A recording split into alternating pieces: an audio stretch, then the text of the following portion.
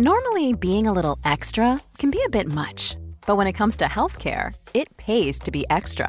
And United Healthcare makes it easy with Health Protector Guard fixed indemnity insurance plans. Underwritten by Golden Rule Insurance Company, they supplement your primary plan, helping you manage out-of-pocket costs without the usual requirements and restrictions like deductibles and enrollment periods. So when it comes to covering your medical bills, you can feel good about being a little extra. Visit uh1.com to find the Health Protector Guard plan for you. This is Paige, the co-host of Giggly Squad, and I want to tell you about a company that I've been loving, Olive & June. Olive & June gives you everything that you need for a salon-quality manicure in one box. And if you break it down, it really comes out to $2 a manicure, which is absolutely insane. It's also so easy to get salon-worthy nails at home with Olive & June. The difference between how your nails used to look when you did them yourself and now with the Mani system is a complete game changer. The best thing about Olive & June, too, is it's a quick dry. Dries in about 1 minute, lasts for 5 days, and full coverage in up to 1 to 2 coats. Visit oliveandjune.com/perfectmani20 for 20% off your first system. That's oliveandjune.com/perfectmani20 for 20% off your first system. Lucky Land Casino, asking people, what's the weirdest place you've gotten lucky? Lucky? In line at the deli, I guess? Aha, in my dentist's office. More than once, actually. Do I have to say? Yes, you do. In the car before my kids' PTA meeting. Really? Yes. Excuse me, what's the weirdest place you've gotten lucky? I never win and tell. Well, there you have it. You can get lucky anywhere, playing at LuckyLandSlots.com. Play for free right now. Are you feeling lucky? No purchase necessary. Void where prohibited by law. 18+. Terms and conditions apply. See website for details. Attention BetMGM customers. Have a friend who loves sports as much as you do? Here's a chance for both of you to earn a $50 bonus when they sign up through BetMGM's Refer a Friend program. Just sign into your BetMGM account and click on the Refer a Friend program to send your friend a message inviting them to register a new account in the same state you use BetMGM in. Once your friend signs up and makes a deposit, they'll receive a $50 bonus. And once your friend places a bet with their bonus and the wager is settled, you'll receive a $50 bonus as well. Share the excitement and get a $50 bonus every time you refer a friend to BetMGM. Visit BetMGM.com for terms and conditions. 21 years of age or older to wager. Washington, D.C. only. All promotions are subject to qualification and eligibility requirements. Rewards issued as non-withdrawable site credit. Site credit expires in 30 days. Please gamble responsibly. Gambling problem? Call 1-800-522-4700. Salute e salve e benvenuti alla Storia d'Italia. Episodio 128. L'Arabia prima di Muhammad. Benvenuti nel 2023. Questo podcast è iniziato nell'ottobre del 2018, quindi prendendo il 2018 come anno primo dell'era Storia d'Italia, possiamo dire che siamo alla 6ª edizione. Grazie di cuore per essere tornato ad ascoltarmi anche quest'anno. Sì, parlo proprio con te. Sei tu che mi permetti di fare quello che amo. Senza di te io non sarei qui. Ne approfitto per ricordarvi, e prometto che è una delle ultime volte, che è uscito il mio nuovo libro Il miglior nemico di Roma. Se lo avete comprato, se vi è piaciuto o volete farmi sapere cosa ne pensate, posso consigliarvi di lasciare una recensione su Amazon, Feltrinelli, Goodreads. Aiuta il libro, promesso. E se non l'avete comprato per le feste, gennaio è un mese buono come tutti gli altri. Questo episodio è dedicato a Lorenzo da Carne, un bimbo di 7 anni, figlio di Saverio. Lorenzo, mi pare che stai andando alla grande. Ho visto la tua foto vestito da antico romano. Siamo tutti fieri di te. Grazie anche a tutti i 345 sostenitori su Patreon, Tipeee e YouTube. Ragazzi, meno 55, non sono poi così tanti. Se siete in ascolto, potreste essere i 55 ascoltatori che mancano a raggiungere quota 400.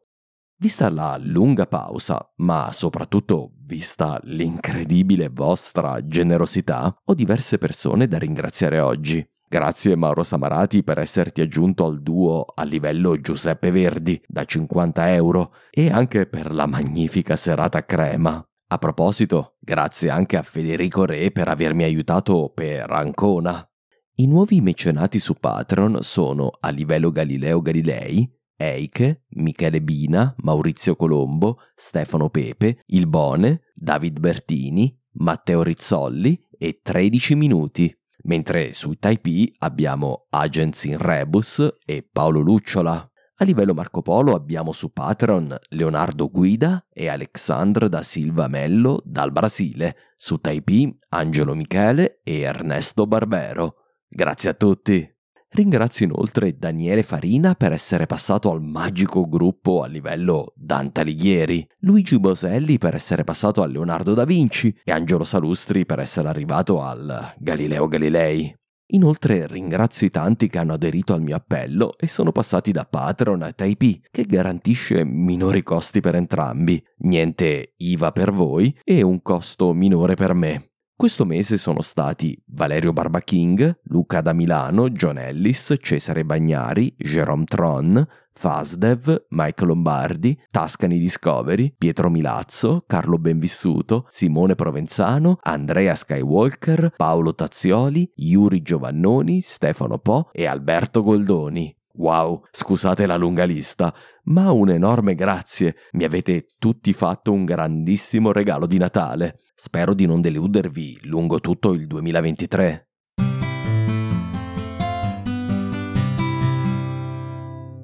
Innanzitutto il mea culpa. Ahimè, ho pronunciato ben 2 parole in modo scorretto. La prima è proprio il nome più comune di tutti, Muhammad e non Muhammad. A quanto pare ho preso la pronuncia francofona del suo nome, scusate. Inoltre Mushrikun e non Mushikrun.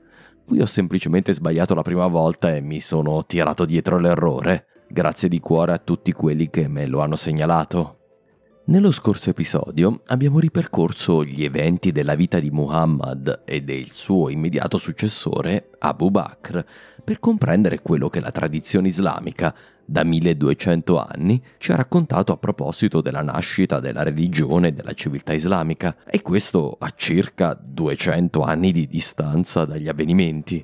Oggi dovremo tornare indietro sui nostri passi e cercare di dimenticare quello che crediamo di sapere su Muhammad, l'Islam, i musulmani, l'Arabia e la conquista dell'Oriente romano e dell'impero persiano.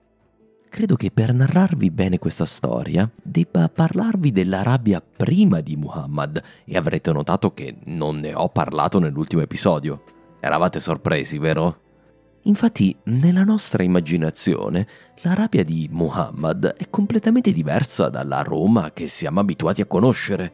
Si tratta di un mondo desertico, povero, lontano, depresso, popolato da beduini che attraversano a dorso di cammello le sabbie della penisola più arida del pianeta. Gli arabi ci appaiono dunque come dei nuovi arrivati sul palcoscenico della storia.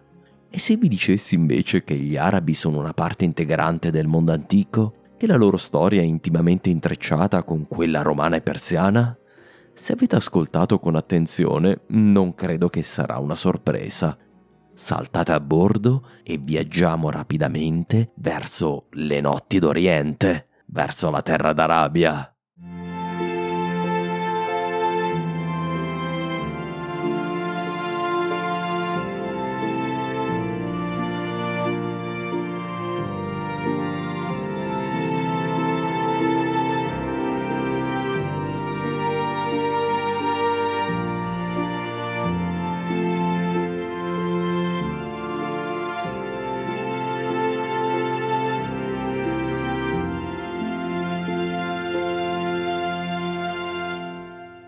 La cosa che si sente dire più spesso a riguardo della conquista araba e dell'espansione dell'Islam è che fu, fatta dagli arabi.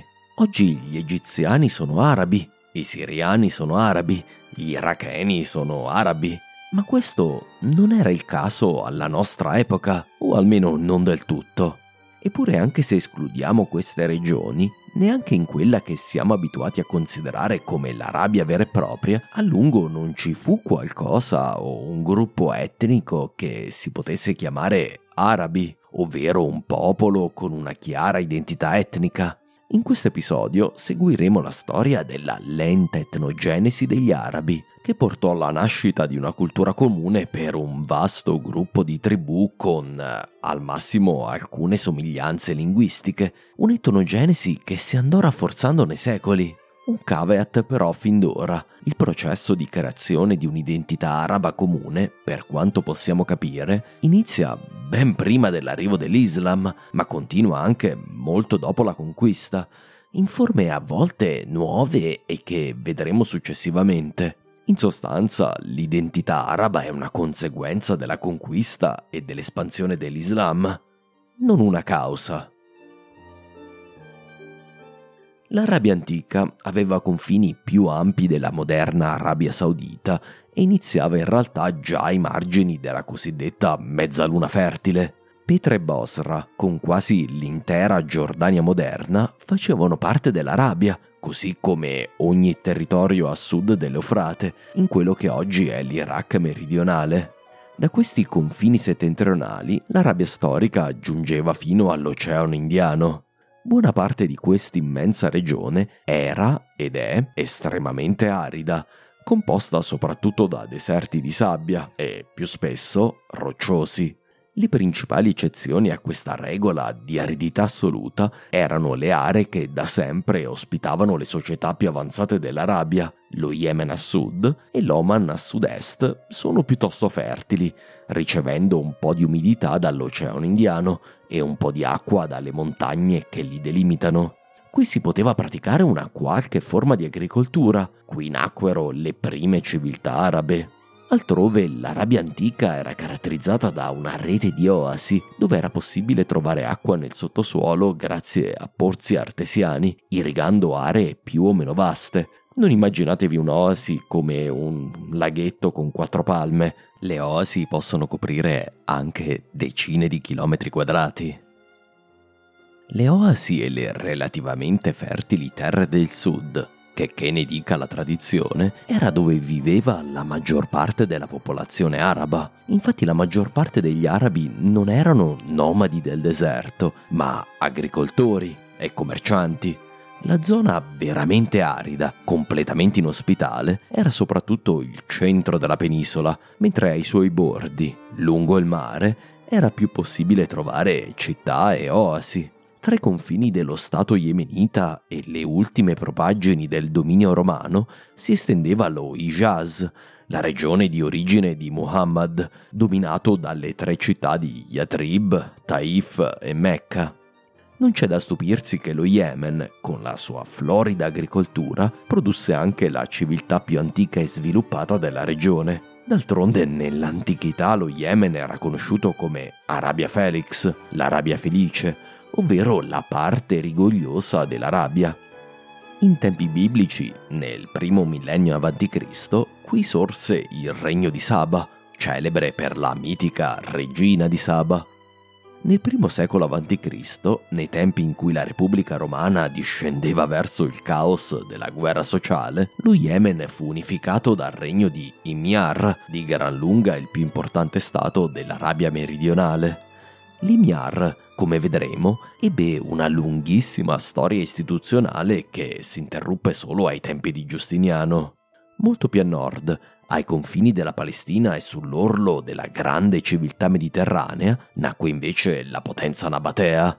I Nabatei fondarono la loro magnifica capitale in uno dei più affascinanti luoghi della terra, il Canyon di Petra, oggi in Giordania, nella quale realizzarono magnifiche opere di canalizzazione per raccogliere l'acqua e dove alzarono monumenti che rivaleggiavano con lo splendore di qualunque città romana.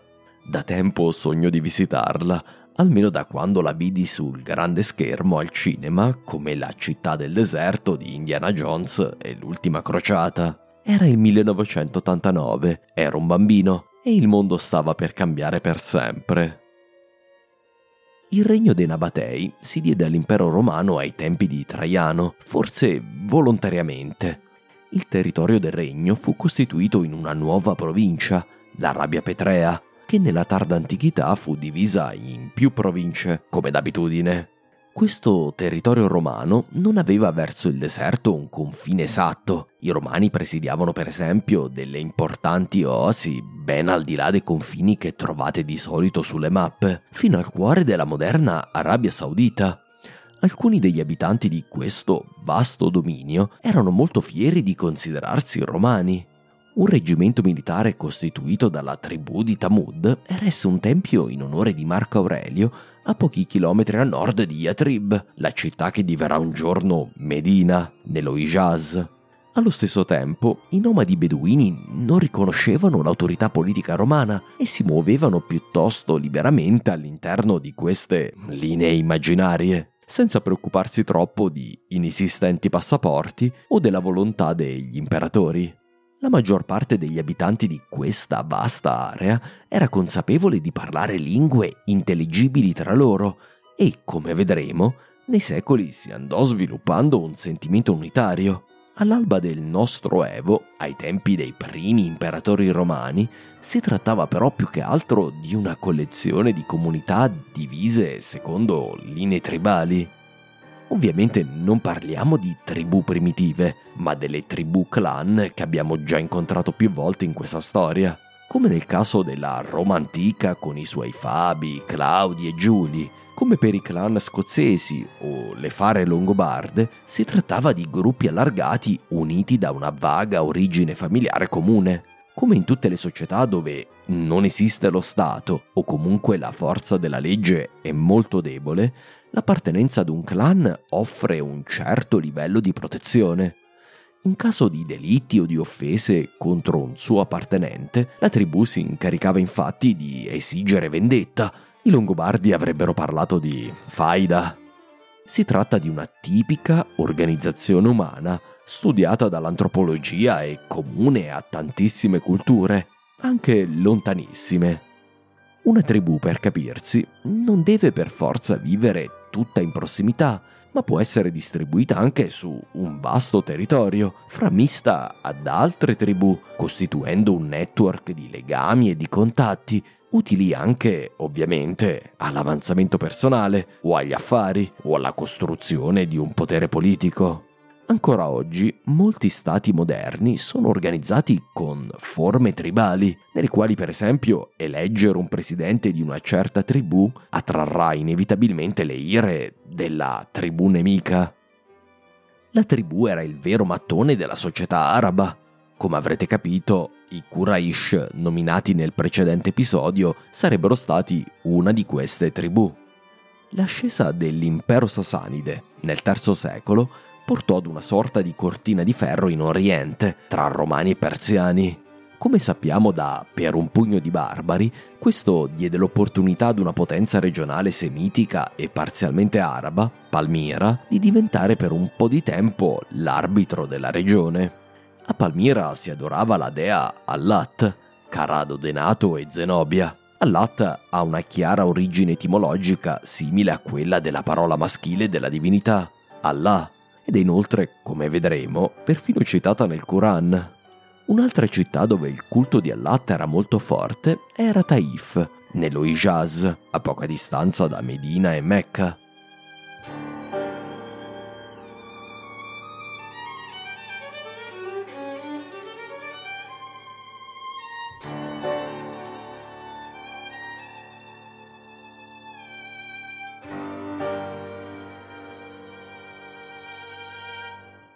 Il grande gioco tra le due superpotenze antiche finì ovviamente per investire anche l'Arabia. L'assenza di risorse e il costo immenso che avrebbe richiesto presidiare le vaste distese dell'Arabia sconsigliò ai due imperi di colonizzare direttamente la regione, o almeno di provarci. Entrambi invece stabilirono relazioni privilegiate con una serie di tribù di confine o con i più lontani regni costieri dell'Arabia. Il Mar Rosso, in particolare, aveva un'importanza crescente per i romani, visto che era l'unica via di accesso alle ricchezze dell'India che non fosse controllata direttamente dai persiani. Inoltre, l'Himyar produceva un prodotto che era richiestissimo nell'impero romano, l'incenso. Una delle spiegazioni tradizionali dell'importanza commerciale di Mecca almeno secondo il Quran, era che questa fosse una tappa del percorso carovaniero dell'incenso, dallo Yemen al mondo romano. Peccato però che non ha molto senso trasportare l'incenso via terra invece che sul Mar Rosso, e se proprio si deve andare per vie interne non è davvero agevole passare per Mecca, ma su questo punto ci torneremo.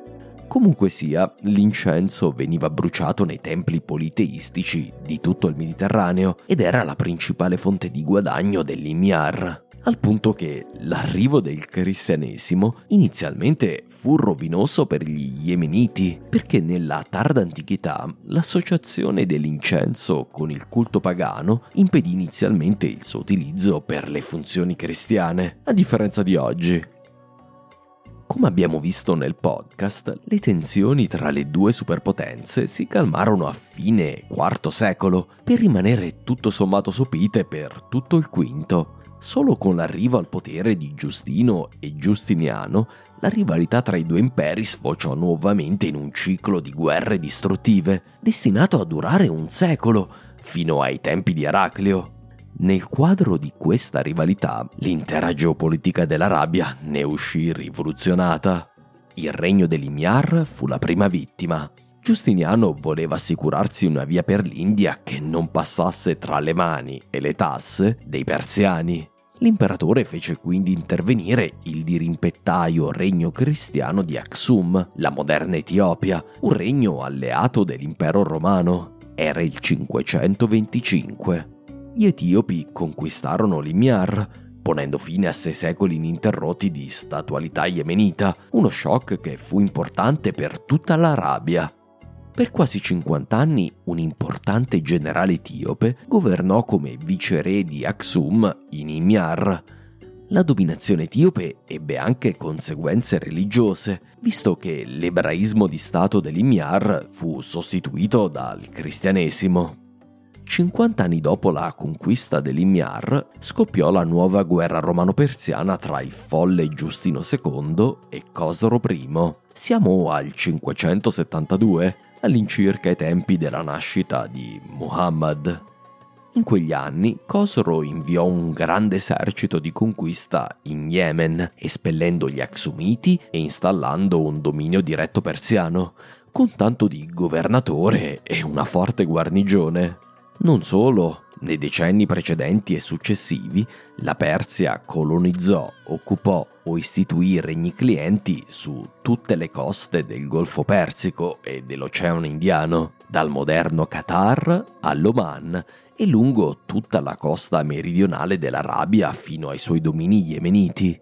Inevitabilmente la potenza persiana deve essere penetrata in qualche modo anche verso l'interno.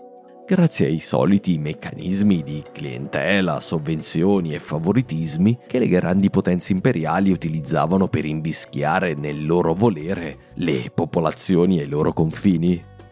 Sappiamo perfino che i persiani stabilirono delle miniere di oro ed argento nel centro dell'Arabia, nella regione del Najd, creando anche una strada per trasportare il metallo prezioso verso la Mesopotamia. A fine VI secolo i persiani dominavano in sostanza gran parte della penisola arabica orientale e meridionale. L'Hijaz di Muhammad fu una delle poche regioni che mantennero la propria autonomia.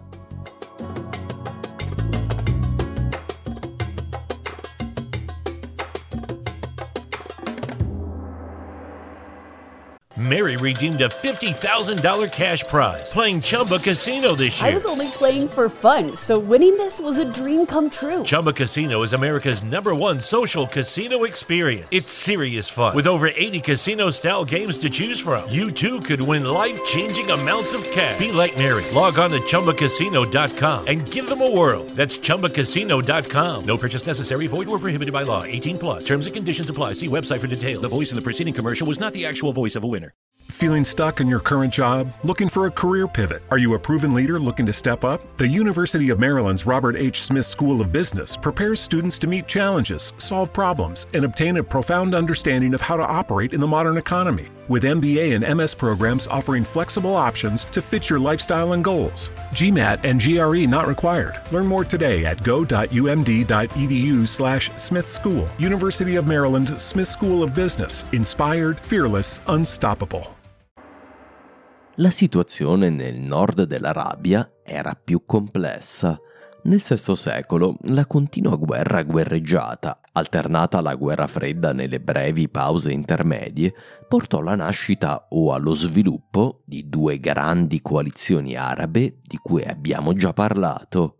I persiani già a fine IV secolo si erano alleati con il clan dei Nasridi, della tribù di Lakhm, ma fu Qavad I, nel 504, a nominare al-Mundir ibn Uman come capo di tutte le tribù arabe beduine presenti su entrambi i lati della frontiera persiana.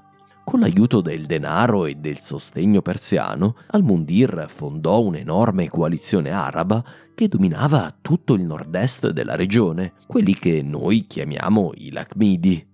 Questa confederazione araba contribuiva alle guerre dei persiani in qualità di federati, o così li avrebbero chiamati i romani. Il loro esercito combatteva al fianco dei persiani e pattugliava il deserto e le oasi tra il moderno Iraq e l'Oman. La loro capitale era Al-Hira, un'importante città che nacque come accampamento militare arabo, ma che si sviluppò poi in un'importante città, celebrata in tutta l'Arabia per essere quasi una città mitica, che attirava i migranti, mercanti, avventurieri da tutta la penisola. Al-Hira si trovava nell'Iraq meridionale, a poca distanza dall'Eufrate e dalla fertile Mesopotamia, ma già all'interno del deserto, in un'oasi fertile. Si trattava del più importante bastione di difesa di Ctesifonte contro qualunque invasore proveniente da sud, o comunque dal deserto. Al-Hira divenne con il tempo una sorta di città mitica per tutti gli arabi. Qui vivevano i ricchi e potenti, di solito al servizio dello Shahanshah, i re dei re persiani. Qui, secondo la leggenda, fu creato l'alfabeto arabo e si sviluppò la fertile tradizione poetica pre-islamica. Per gli arabi, Al-Hira era un luogo magico. Una notte e un giorno a Al-Hira sono migliori di un anno di medicine, declama una poesia. Per contrastare il potere dei Lakhmidi, come sappiamo, i romani risposero sponsorizzando la famiglia dei Giafnidi, della tribù di Ghassan, che viveva nei dintorni del lago di Tiberiade. Il loro capo, Al-Harith ibn Jabala, divenne re di tutti gli arabi che servivano Roma grazie al sostegno di Giustiniano e per decenni fu il grande rivale di Al-Mundir e dei Lakhmidi. La sua capitale Al-Jabija era la grande rivale di Al-Hira, si trovava nei pressi delle alture del Golan, celebri per essere state occupate durante la guerra dei 6 giorni che contrappose Israele ad una coalizione di stati arabi. I Ghassanidi, in quanto federati romani, svolgevano la stessa funzione dei Lakhmidi, ma lo facevano nella regione che, dalla moderna Siria meridionale, arriva fino al nord dell'Arabia Saudita, lambendo il confine settentrionale dell'Hijaz di Muhammad. Da notare che i romani distinguevano in modo sottile tra gli arabi civilizzati e i nomadi saraceni. I primi, gli arabi, erano in sostanza le popolazioni sedentarie, dedite all'agricoltura e che si cristianizzarono molto presto, soprattutto nelle aree contigue con la Palestina. Gli arabi erano in gran parte cittadini romani che parlavano e scrivevano in arabo. I romani invece, in latino o in greco, chiamavano i nomadi del deserto con il nome di saraceni, a prescindere dalla loro fedeltà o meno a Roma. Nelle fonti persiane e siriache, invece, il nome degli arabi non sottomessi ai persiani è Tayyaye, che vuol dire appunto nomadi. I saraceni in questione erano particolarmente rinomati sia dai persiani che dai romani come degli ottimi esploratori e razziatori, oltre che le uniche truppe capaci di attraversare in modo rapido ed efficace le vaste distese desertiche dell'Arabia, dove i grandi eserciti imperiali non mettevano piede. per evidenti problemi logistici dovuti all'assenza delle risorse basilari per sfamare e dissetare un grande esercito in marcia. Unità di saraceni entrarono a far parte della macchina militare romana già nel IV secolo. Nei dintorni di Damasco è stata trovata una tomba di un certo Imru al-Qais ibn Amr, che nell'iscrizione si dichiara re di tutti gli arabi, in una delle primissime iscrizioni in lingua araba. Leggiamola. Questo è il monumento funerario di Imru al-Qais, figlio di Amr, re degli arabi. Il suo titolo d'onore era maestro di Asad e Nizar. Nessun re ha eguagliato i suoi successi. Successivamente morì nell'anno 223, il 7° giorno di Caslul. Oh fortuna di coloro che erano suoi amici. L'arabo si era già affermato come lingua scritta con un suo alfabeto, un passaggio fondamentale per la costruzione di qualunque identità etnica. Per esempio, un certo Sharahil ibn Salim ci ha lasciato un'iscrizione nel 568 che è per metà in greco e per metà in arabo e che parla del martirio di un cristiano. Allo stesso tempo, mentre il greco e l'aramaico erano le lingue parlate dalla maggior parte dei civili che interagivano con gli arabi e i saraceni, la lingua che invece apprendevano negli accampamenti romani restava il latino. E il latino è penetrato nell'arabo grazie a questo contatto, soprattutto militare. Castra, per esempio, è la fonte dell'arabo Kasr, che vuol dire fortezza. Un'altra parola latina è sirat, strada, che deriva dalla strata, le vie militari romane che attraversavano il deserto, come la grande via di Diocleziano che collegava Petra a Bosra. Tra l'altro la parola sirat è molto importante per i musulmani perché è impiegata nella principale preghiera musulmana, ovvero la Sura Prente o Al-Fatiha.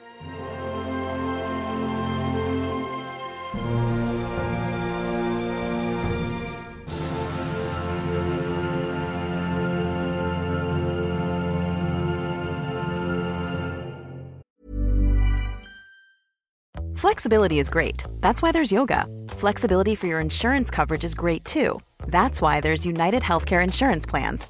Underwritten by Golden Rule Insurance Company, United Healthcare Insurance Plans offer flexible, budget-friendly coverage for medical, vision, dental, and more. One of these plans may be right for you if you're, say, between jobs, coming off your parents' plan, turning a side hustle into a full hustle, or even missed open enrollment. Want more flexibility? Find out more about United Healthcare Insurance Plans at uh1.com.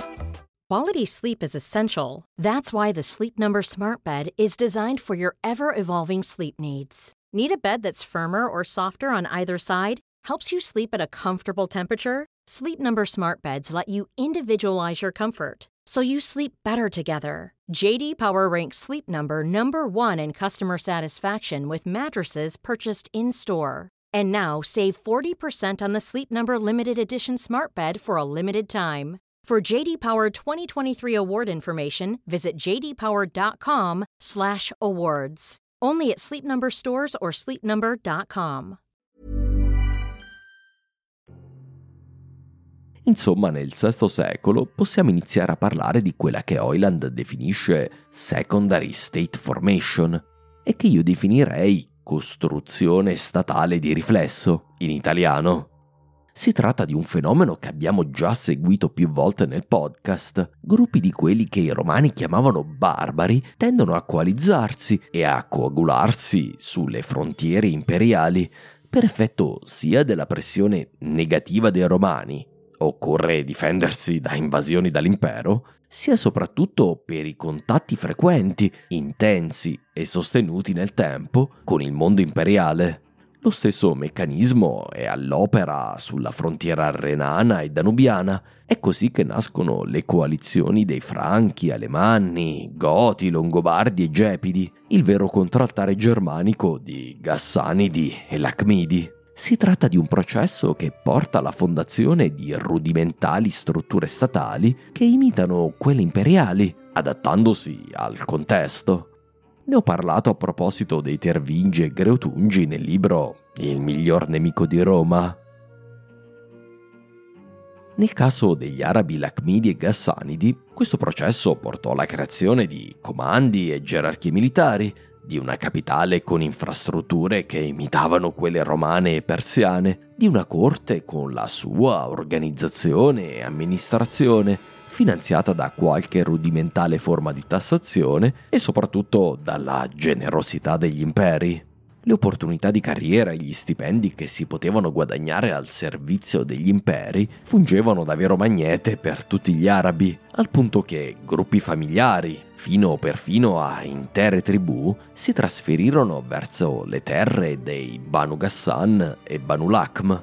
In queste corti si dava impulso alla cultura araba, per esempio nella forma della grande poesia preislamica che presto impareremo a conoscere e che divenne la base di una comune identità araba.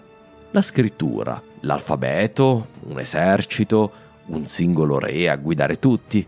Abbiamo già visto questi fattori al lavoro in altri casi di etnogenesi, di costruzione di una nuova identità comune. Manca però un ultimo elemento che, come abbiamo visto nel caso dei Goti o dei Franchi, è fondamentale per costruire l'infrastruttura di una nuova società e di un nuovo Stato: la religione. Anche qui però vedremo che il mondo dell'Arabia preislamica era molto diverso da quanto ci hanno spesso raccontato.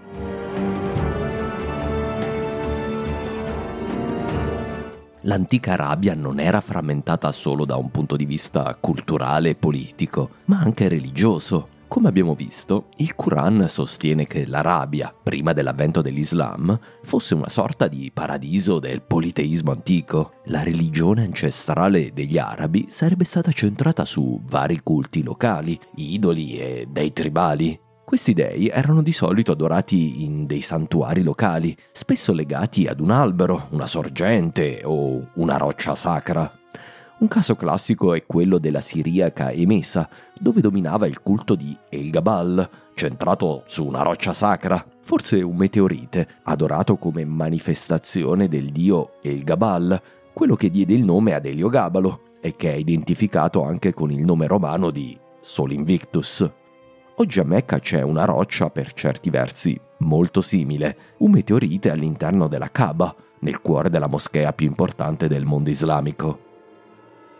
I santuari di queste divinità politeistiche si trovavano spesso al centro di un'area sacra, detta Haram, dove non potevano avvenire violenze, un po' come nel Trono di Spade, la città dei Dothraki, dove non si può versare sangue pena la morte, ma una doccia d'oro fuso può andare.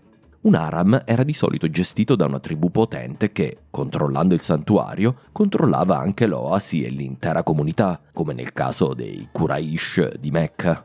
Questi santuari erano dedicati a diverse divinità. Conosciamo il nome di 3 di esse grazie proprio al Quran. Nei celebri versetti satanici, il libro sacro islamico cita i nomi di ben 3 dee: Al-Allat, Al-Uzza e Manat, con lo scopo però di denunciarle come dee false e bugiarde, per dirla come Dante. Comunque sia, si tratta dell'unico accenno a nomi di divinità politeistiche che si trova nel Quran e per questo ha attratto l'interesse di molti intellettuali studiosi nel corso dei secoli. Una curiosità è che sono stati proprio questi versetti a fare da ispirazione al celebre romanzo di Salman Rushdie, che gli è ahimè valso una fatwa e una vita molto difficile, come ci è stato ricordato dal recente attacco da lui subito negli Stati Uniti. Tornando però alle religioni pre-islamiche, nonostante quanto sostenuto dal Quran, oggi sappiamo che il politeismo era in deciso declino già nel VI secolo e quasi scomparso al VII secolo. Il monoteismo infatti iniziò a penetrare in Arabia già dal I secolo d.C. e fece passi da gigante ben prima dell'arrivo dell'Islam. La prima ondata di monoteisti fu quella ebraica. Molti ebrei probabilmente si trasferirono in Arabia sin dai tempi della distruzione del Secondo Tempio, in seguito alla rivolta ebraica ai tempi di Nerone e Vespasiano. Come abbiamo visto, nel VII secolo l'Arabia vantava un'importantissima popolazione ebraica, con intere tribù che seguivano questa religione. Non è chiaro se si trattasse di discendenti di antichi emigranti ebrei, oppure di convertiti, o di un misto dei due. Considerando però che a quest'epoca l'ebraismo era molto più a suo agio con il proselitismo rispetto all'epoca moderna, penso sia assai più probabile che si tratti in gran parte di convertiti. D'altronde, altrimenti non si spiega come un intero stato, l'Emir, decise di convertirsi al giudaismo e ne fece la religione di Stato fino alla conquista etiope del 525. Lo stesso avverrà nelle steppe della Russia con i Khazari.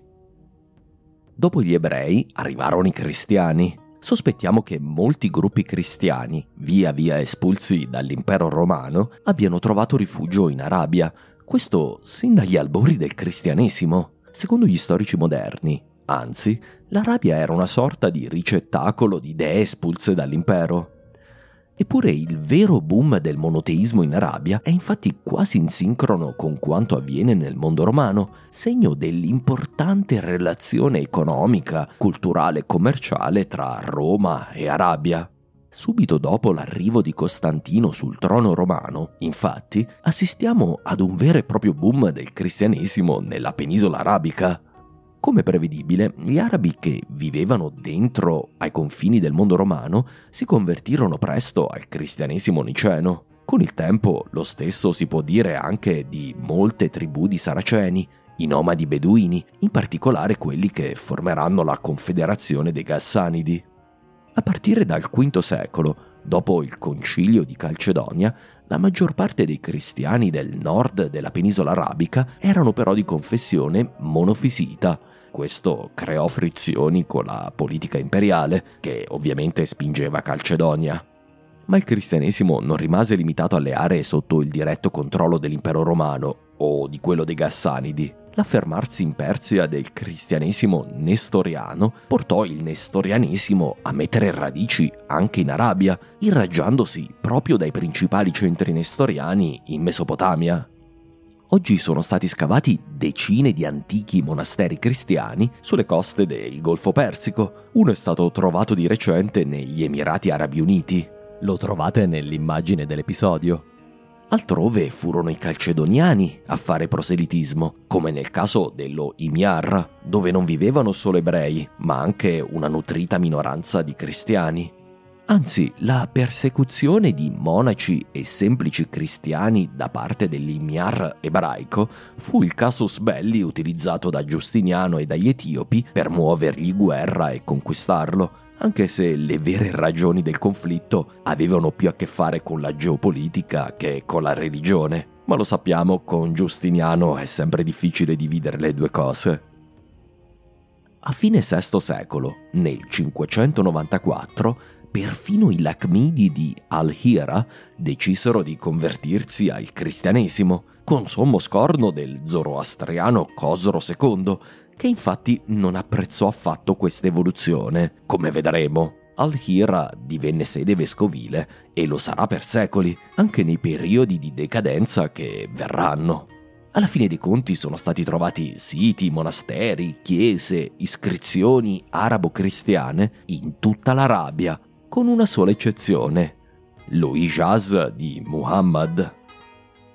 Effettivamente, la regione dove nacque il movimento islamico sembra non essere stata toccata in alcun modo dal cristianesimo e invece essere stata influenzata in modo importante dall'ebraismo. Questo è un fattore importante da tenere a mente perché, come vedremo, nel Quran è evidente che l'autore o gli autori siano molto a loro agio con le dottrine cristiane e sembra come se il Quran si aspettasse che il suo pubblico, chi legge, lo sia a sua volta. Un altro piccolo tassello dei grandi dubbi che circondano l'intera genesi dell'Islam. L'arrivo del monachesimo cristiano portò con sé anche le ultime tendenze culturali del mondo cristiano romano, una certa attenzione all'esperienza ascetica dei monaci, gli atleti di Dio che abbiamo già incontrato nella storia dei quasi contemporanei Gregorio Magno e Colombano. Unito a questo, i monaci portarono con loro gli afflati escatologici, ovvero quella tendenza a considerare imminente la fine del mondo, che abbiamo già visto per esempio di nuovo nel caso di Gregorio Magno, e che sappiamo pervadeva tutto il mondo intellettuale tardo antico tra il VI e il VII secolo. D'altronde è facile comprendere come mai, ovunque gli uomini guardassero, non potevano non notare come la loro civiltà sembrasse in disfacimento. I grandi monumenti si disgregavano e non venivano ricostruiti, le strade erano invase d'erba e di sabbia, ovunque era visibile la decadenza delle città e dei commerci, il declino demografico, il progressivo disgregarsi del convivere civile causato dalla Grande Guerra. Le stesse ricorrenti pandemie di Yersinia pestis sembravano confermare a tutti che il mondo fosse sulla soglia di quello che gli intellettuali romani di lingua greca chiamavano l'eschaton, la fine del mondo. Il Nuovo Testamento era molto chiaro a proposito dell'Apocalisse, dell'Anticristo e del ritorno di Gesù. Simili tendenze sono riscontrabili anche nel contemporaneo pensiero ebraico. L'attesa degli ultimi giorni, della fine del mondo, sarà una delle componenti fondamentali dell'Islam. In questo Muhammad e il Quran sono completamente immersi nel milieu culturale dell'epoca.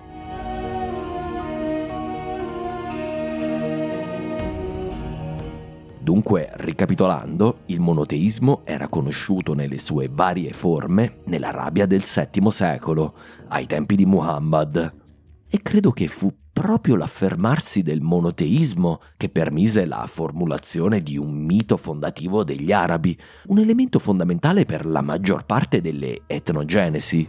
I gruppi etnici hanno bisogno di un'origine mitica del loro gruppo, di solito un'origine che confermi la loro specialità, l'affermazione della loro originalità e importanza rispetto a tutti gli altri gruppi umani circostanti.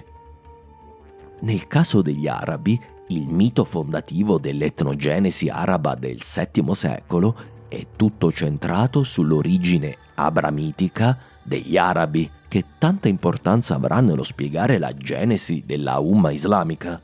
Vista la presenza di questo mito nel Quran, credo che fosse già diffuso in Arabia ben prima della nascita dell'Islam.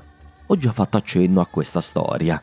Gli arabi sarebbero discendenti diretti di Abramo, proprio come gli ebrei. A differenza delle 12 tribù ebraiche, discendenti di Isacco, gli arabi discenderebbero da Ismael, il figlio che Abramo ebbe con una schiava egiziana, Agar. Ovviamente per dei politeisti questa storia non avrebbe alcuna importanza, quindi è evidente che il mito si andò formando con la penetrazione del culto dell'unico Dio in Arabia, soprattutto grazie al primitivo proselitismo ebraico. Allora, tra il I e il III secolo, per gli arabi convertitisi al monoteismo divenne fondamentale inquadrare la loro identità nell'intelaiatura dell'Antico Testamento. In questa narrazione gli arabi divennero quindi degli antichi monoteisti, seguaci anche loro della legge di Abramo. Nei secoli però avrebbero in gran parte perduto la loro ancestrale religione monoteistica.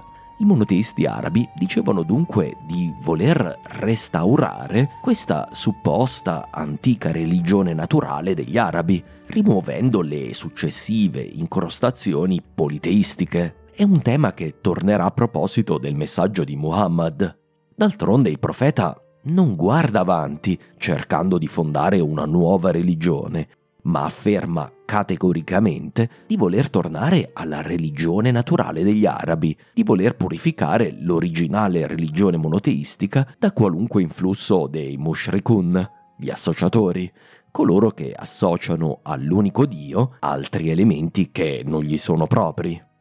Non solo, i monoteisti arabi preislamici avevano anche loro un haram, un santuario speciale che diventa cruciale per la loro identità. Come gli ebrei hanno il Tempio di Gerusalemme, così gli arabi avevano la loro Kaaba, la casa di Dio.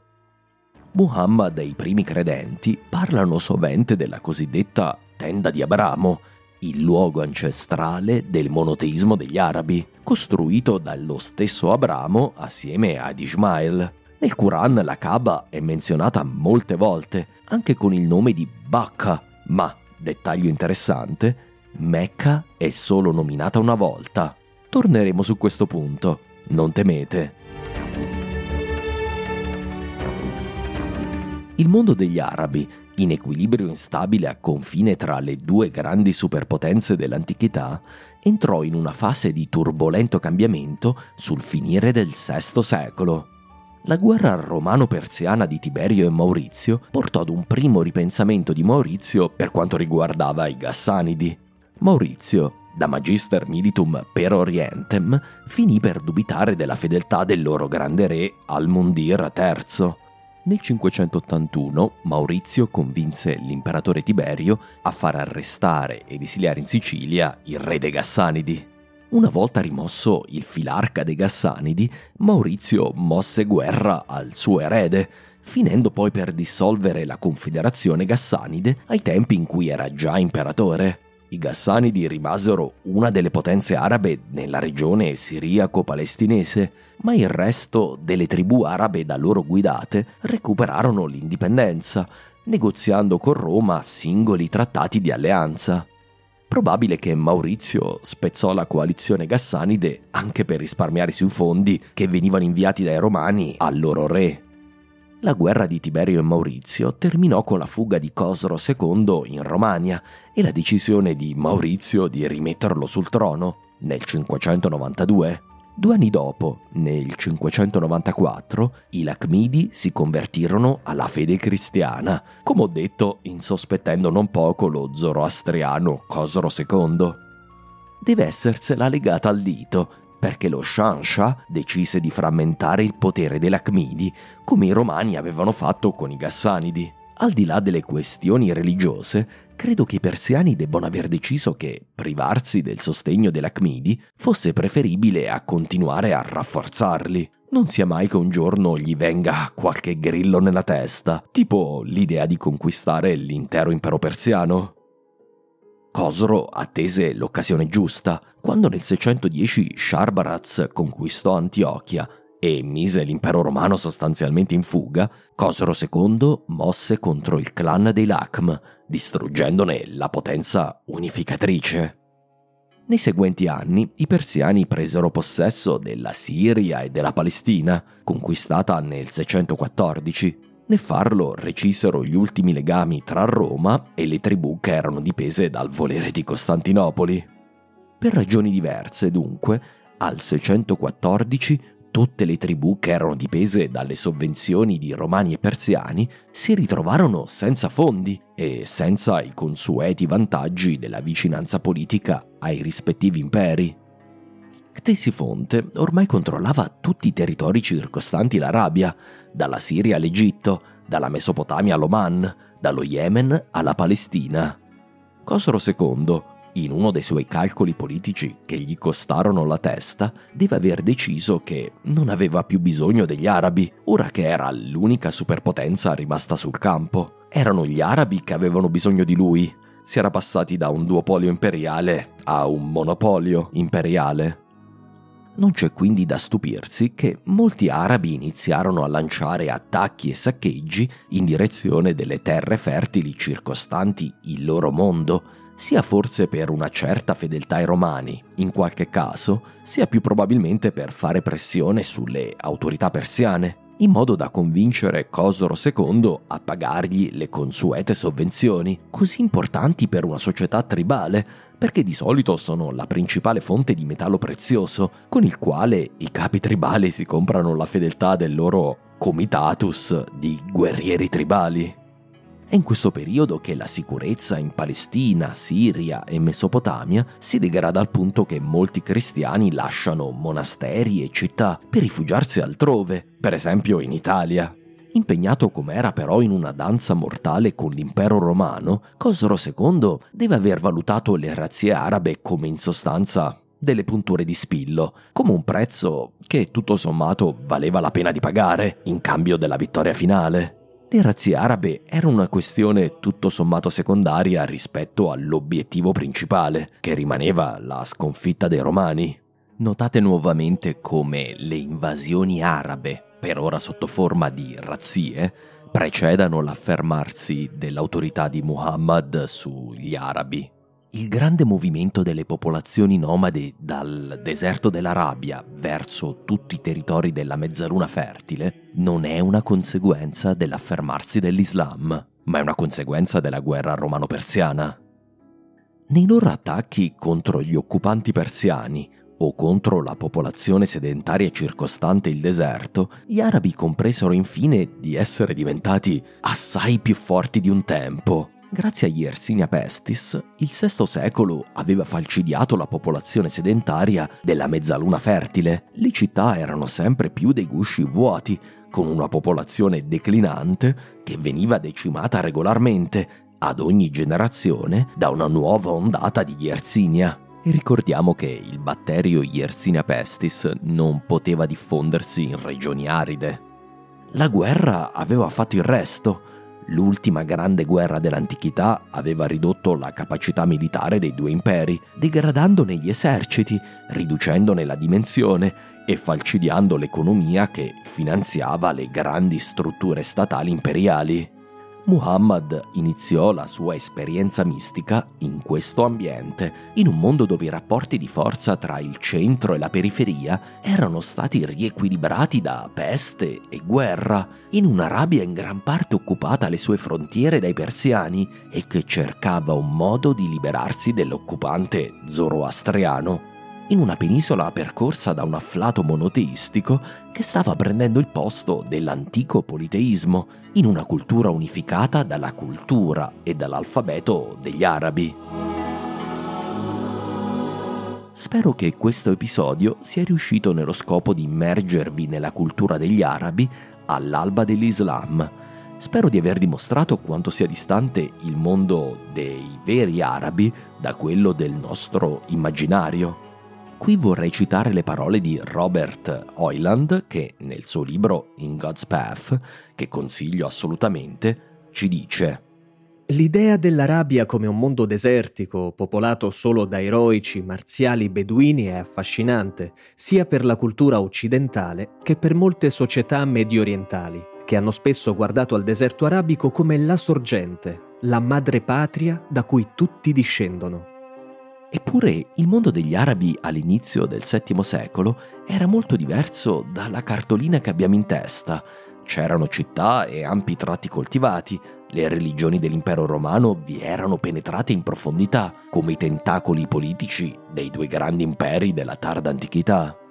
Prima di salutarci, però, vorrei citarvi una poesia dell'Arabia preislamica che, per la sua bellezza, è considerata una delle più importanti della letteratura araba, che sia sopravvissuta ai primi, austeri e puritani secoli dell'Islam, è una dimostrazione di quanto fosse apprezzata anche in tempi radicalmente diversi. Un po' come i romani cristianizzati a lungo non poterono fare a meno di Virgilio, Orazio e Catullo.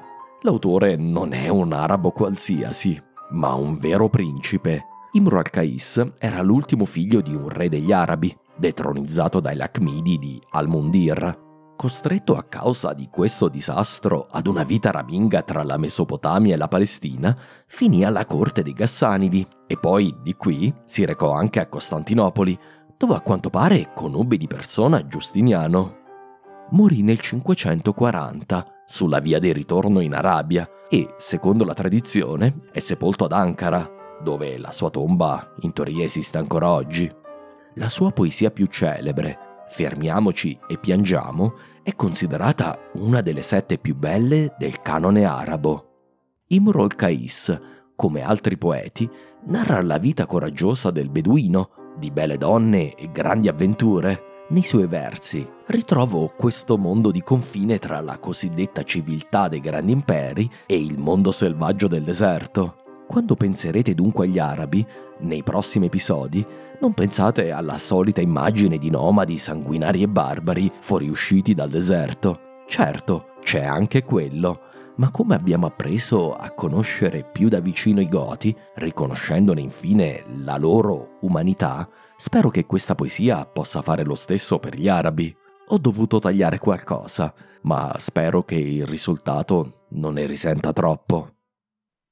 Fermatevi. E qui piangiamo al ricordo di un accampamento e della mia bella, da tanto tempo perduta. Scirocco e tramontana hanno spazzato a lungo queste dune, quegli stessi venti che le avevano un tempo intessute. Ogni traccia è scomparsa, vi sono solo escrementi di gazzella simili a grani di pepe. I miei compagni arrestano i loro corsieri accanto al mio e mi gridano: «Non abbatterti, Imru Kais! Non cedere allo sconforto!» Ma come posso non abbattermi? Come posso non cedere allo sconforto? Il mio pensiero corre già a quel mattino in cui gli uomini caricavano i cammelli, preparandosi al lungo viaggio, e io vidi Unaiza per l'ultima volta. Queste mie lacrime possono forse lenire il dolore, ma a che serve ora spanderle su una traccia svanita? Così piangevo, oltre che per lei, per le altre belle che se n'erano andate via, lasciando dietro di loro un profumo di muschio e di garofano. Lacrime di passione mi inondavano il volto e la barba. Quanti momenti felici! Ripenso a quel giorno, ad Ara Gulgul, quando costrinsi le ragazze a uscire nude dall'acqua per riprendersi le loro vesti. Per ricompensarle dello scherzo, uccisi la mia cammella e imbandii un grande banchetto. E che soavi ricordi, quando scendemmo il deserto dividendo la medesima sella. Il palanchino si inclinava di qua e di là sotto il nostro peso, e Unaiza mi scuoteva cercando di farmi cadere. «Stai ammazzando il cammello, Imru al-Kais. Scendi subito, o finiremo entrambi per andare a piedi». Ed io a lei: «Allenta le briglie se vuoi, ma non allontanarmi da quel frutto che ho colto più volte». E ancora, ricordo quando in cima a una duna lei mi lanciò un giuramento irrevocabile e io le risposi beffardo: «Se hai deciso di lasciarmi, sia almeno gentile, Unaiza. E se qualcosa della mia persona ti ha infastidito, allora strappa il mio cuore dal tuo petto e gettalo via. Ti sbagli se credi che l'amore che ho per te possa uccidermi. Ti sbagli se credi che quelle lacrime siano frecce che possano fare a brandelli il mio cuore».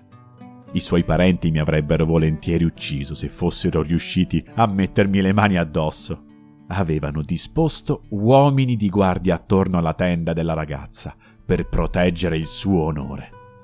Ma quando le Pleiadi apparvero in cielo come collane di perle, abilmente superai le sentinelle e penetrai nella sua tenda, dove la trovai già svestita per la notte. Mi disse ridendo: «In nome di Dio, Imru al-Kais, non è possibile trarti in inganno.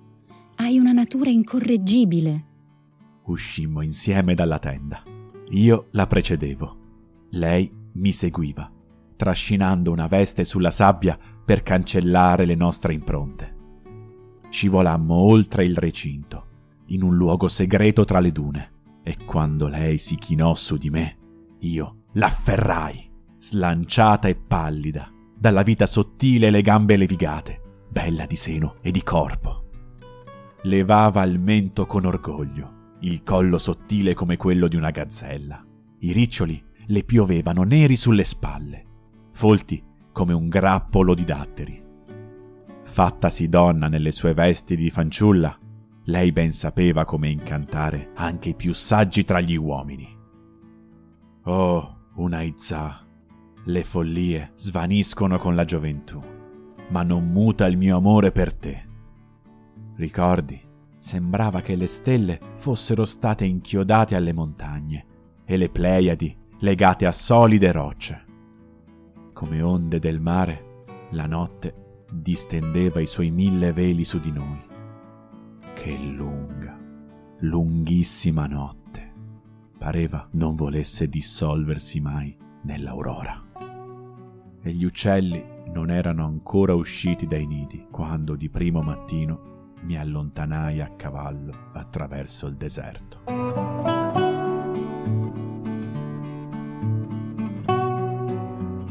Grazie mille per l'ascolto e grazie a Valerio, Riccardo, Antonio e Caterina per essere le mie magnifiche voci in questo episodio. Questo podcast appartiene a tutti i miei sostenitori, ma in particolare a livello Giuseppe Verdi, Massimiliano Pastore e Mauro Sammarati, e a livello Dante Alighieri, Musumeci, Manuel Marchio, Marco il Nero, Massimo Ciampiconi, Mike Lombardi, David L'Apostata, Luca Baccaro, Guglielmo De Martino e Daniele Farina. Grazie anche ai Leonardo da Vinci, Paolo, Pablo, i due Jacopo, Riccardo, Frazemo, Enrico, Alberto, Davide, Andrea Vovola ed Agostini, Settimio, Giovanni, Cesare, Francesco Favazza e Cateni, Jerome, Diego, Alancic, Flavio, Edoardo Vacher De Natale, Stefano, Luca da Milano e Luca Lanotte, Arianna, Maria Teresa, John, Fasdev, Norman, Claudio, Marco, Barba King, Alfredo, Manuel, Lorenzo, Corrado, Piernicola, Totila, Vito, Tascio, Inspaten, Carlo, Matteo, Luigi Loreti e Boselli, Simone, Deborah, Pietro, Tascani Discovery e Giorgio. Alla prossima puntata!